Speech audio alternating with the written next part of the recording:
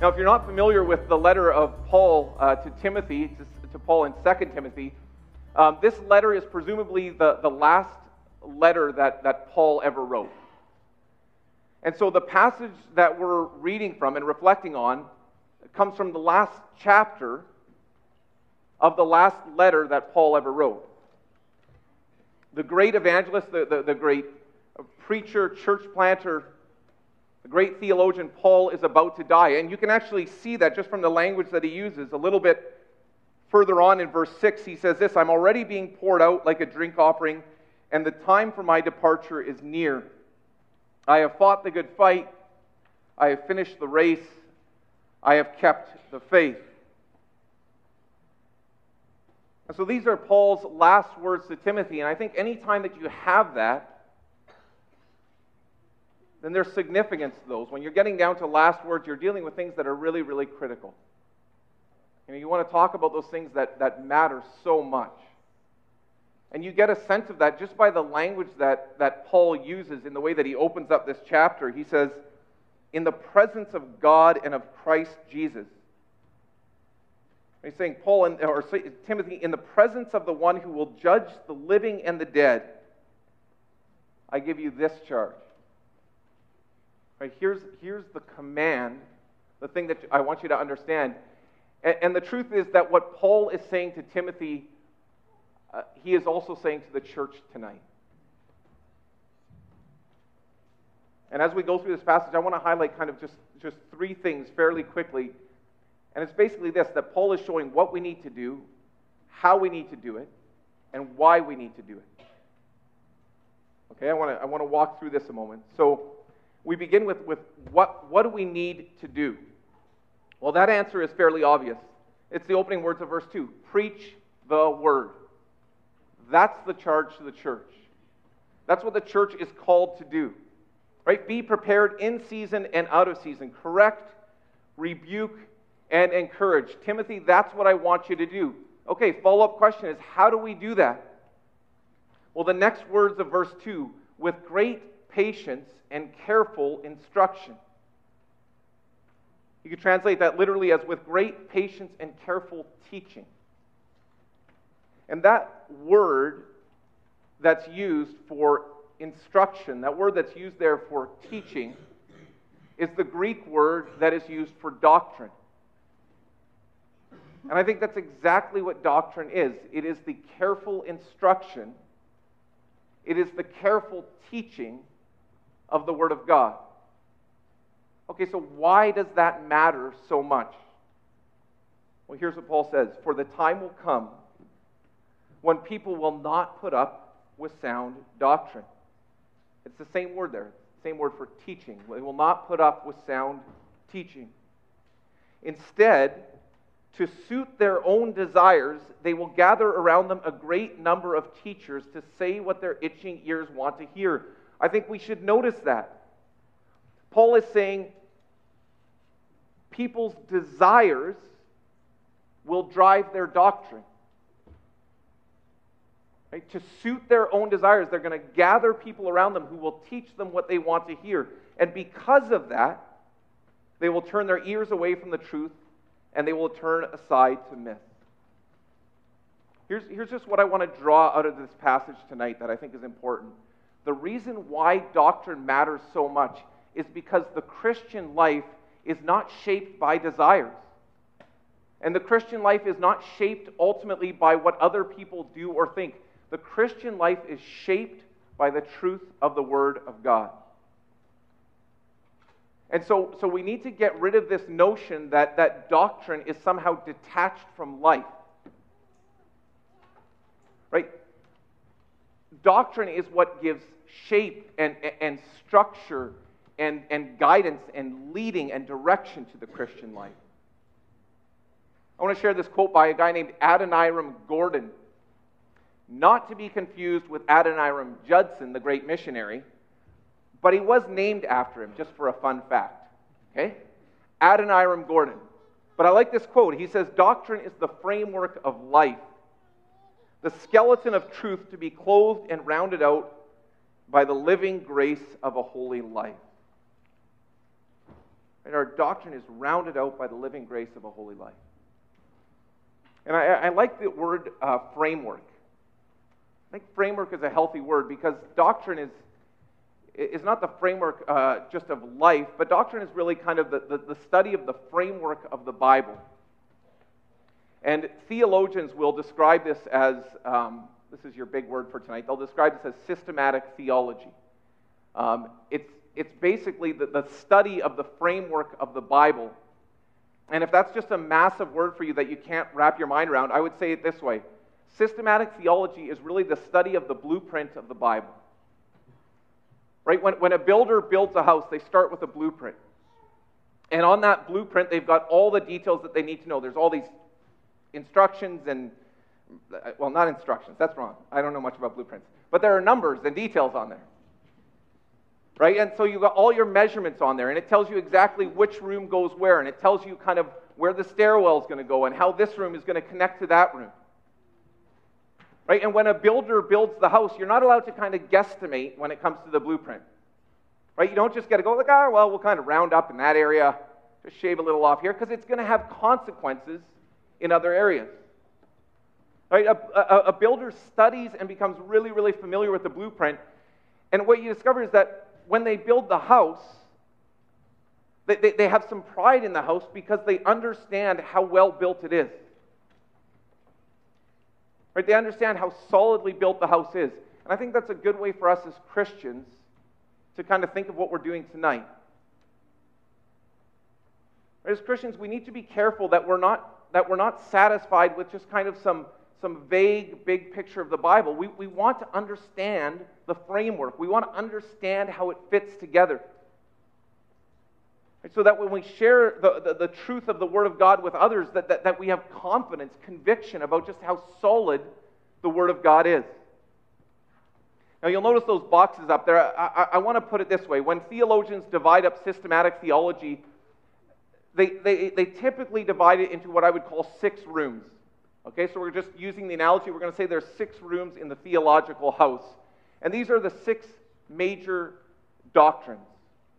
So it's the doctrine of God, it is the doctrine of humanity, the doctrine of Christ, the doctrine of salvation, the doctrine of the church, and the doctrine of the end times.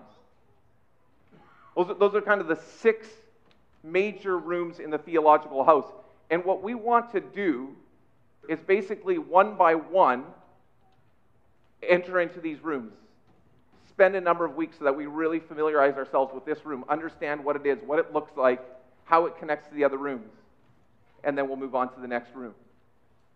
Now, when I was in school, we learned systematic theology, and we used it with really large textbooks. I brought along some show and tell just for fun because I've been hiding them up here. But this is Louis Berkhoff. Bit of an oldie, but a goodie. A lot of good stuff. Some of the guys who are going to school right now, they're familiar with this. So this is a book that we used, and what you'll discover is that it's also divided in a similar way according to the major doctrines. When I was about halfway through school, I added this one, Michael Horton, The Christian Faith, A Systematic Theology for Pilgrims on the Way. Also good. And then, just because you can never have enough, we added one more, Systematic Theology by Wayne Grudem. Now, some of you are like looking at the size of these books, and you're like, oh boy, what have we gotten into? You'll be relieved to know that what we're going to use for our study is a document that is significantly smaller. And we're going to spend our time working through the Belgic Confession, written about 500 years ago, 1561. But one of the things that I want to point out is that if you break up the Belgic Confession, it has 37 articles. If you break it apart, you'll discover that it's divided the exact same way. And I find that interesting that over 500 years, the way that we wrestle with and try to understand the truths of the Bible has really not changed that much. Right? Theologians, they still find it helpful to work with these same major categories. Now, since we're going to spend some time in the Belgic Confession, I'm just going to give you a super quick, I just need to clear up all my systematic theologies here. I'm going to give you a super quick background to the document tonight and just paint a bit of a picture. If you're familiar with church history, you might know that around 1517, Martin Luther nailed the 95 Theses to the door of the church in Wittenberg. And that event kind of kick-started something called the Protestant Reformation. And the Protestant Reformation was really just this movement that involved individuals who were protesting. That's where you get Protestant from. They were protesting the doctrine, the teachings of the Roman Catholic Church. And they were calling for a reform, so a return to the truth of the Word of God. I can't get into the whole history and the politics and the whole scene going on behind it, but I do think it's important to understand that these individuals involved in this movement faced a lot of hostility, a lot of violence, a lot of oppression. Because the general accusation was that they were subverting, that they were undermining the authority of the Catholic Church, and thereby they were essentially undermining the authority of the governing forces. Now, the reason I say that is because Guido de Brès, who's kind of the principal author, at least, of the Belgic Confession, was born in 1522. I got a little picture of him up there. I think it's interesting that all the reformers seem to have had their portraits painted by the same individual, because they all look a lot alike. Anyway, side note, I'm back on track. So, 1522, he's born. And so what happens is he's born exactly as kind of the Reformation is getting off the ground. It's kind of taking flight. Now, from what we know about him, for the first 25 years of his life, he was raised in a very devout Catholic home. And then in 1547, so about 25 years old, he rejects the doctrine, the teaching of the Catholic Church, and he embraces the doctrine of the Reformation, which was really, if you're familiar with it, it was really built on the idea of salvation in Christ alone, by grace alone, through faith alone, submission to the Word of God alone, to the glory of God alone. And so he embraces this doctrine. Now, I want to be clear that this is not just an academic shift in his theology. And that's why I want to spend a little bit of time on this history, because I think it's important for us to understand the significance of what this meant. A couple months after de Brès came to embrace the doctrine of the Reformation, there were two Reformed pastors with their wives who came to the town of Mons, where he was living. And they came and met with a number of those who'd embraced the Reformed doctrine, and we don't know for sure, but I think we can at least assume that someone like de Brès, who lived in the town, would have been among these individuals. So they came, and these two pastors and their wives, they spent time with this group, and they left, and shortly after they left, these two pastors and their wives were arrested by the authorities. The two pastors were burned at the stake, and one of their wives was buried alive.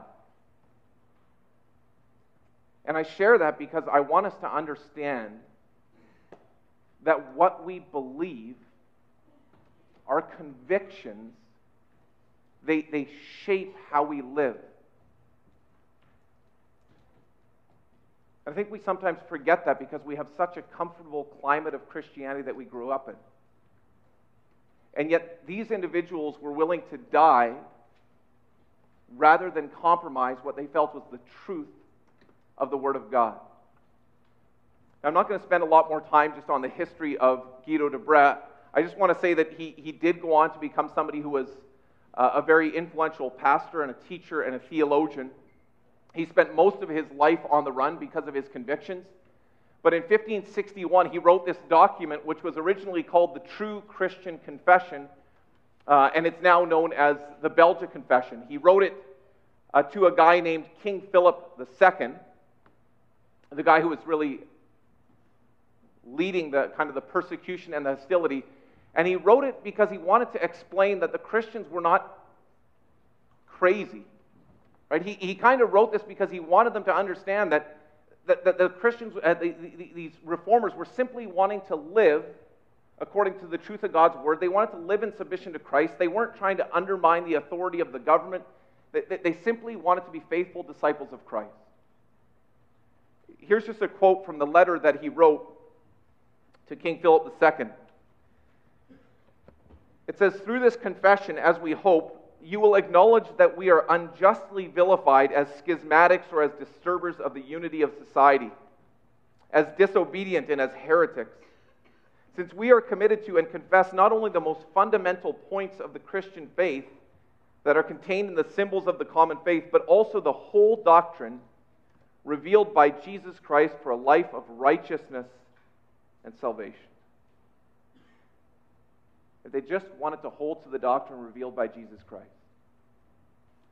Now in 1567, a few years afterwards, and after spending many years on the run, Guido de Brès is arrested, and on May 31st of that year, he is hung.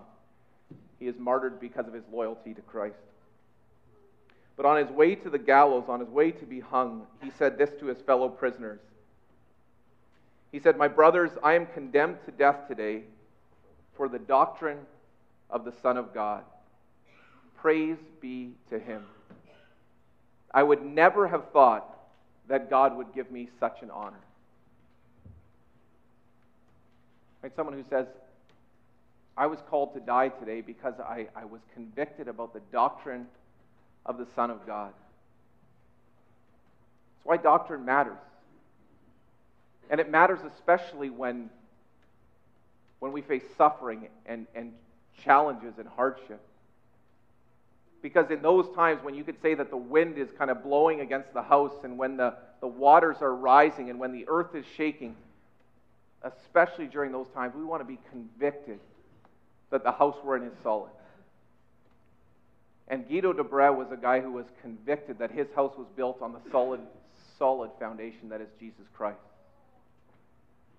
Now, some of you tonight might be saying, well, we're dealing with a 16th century document.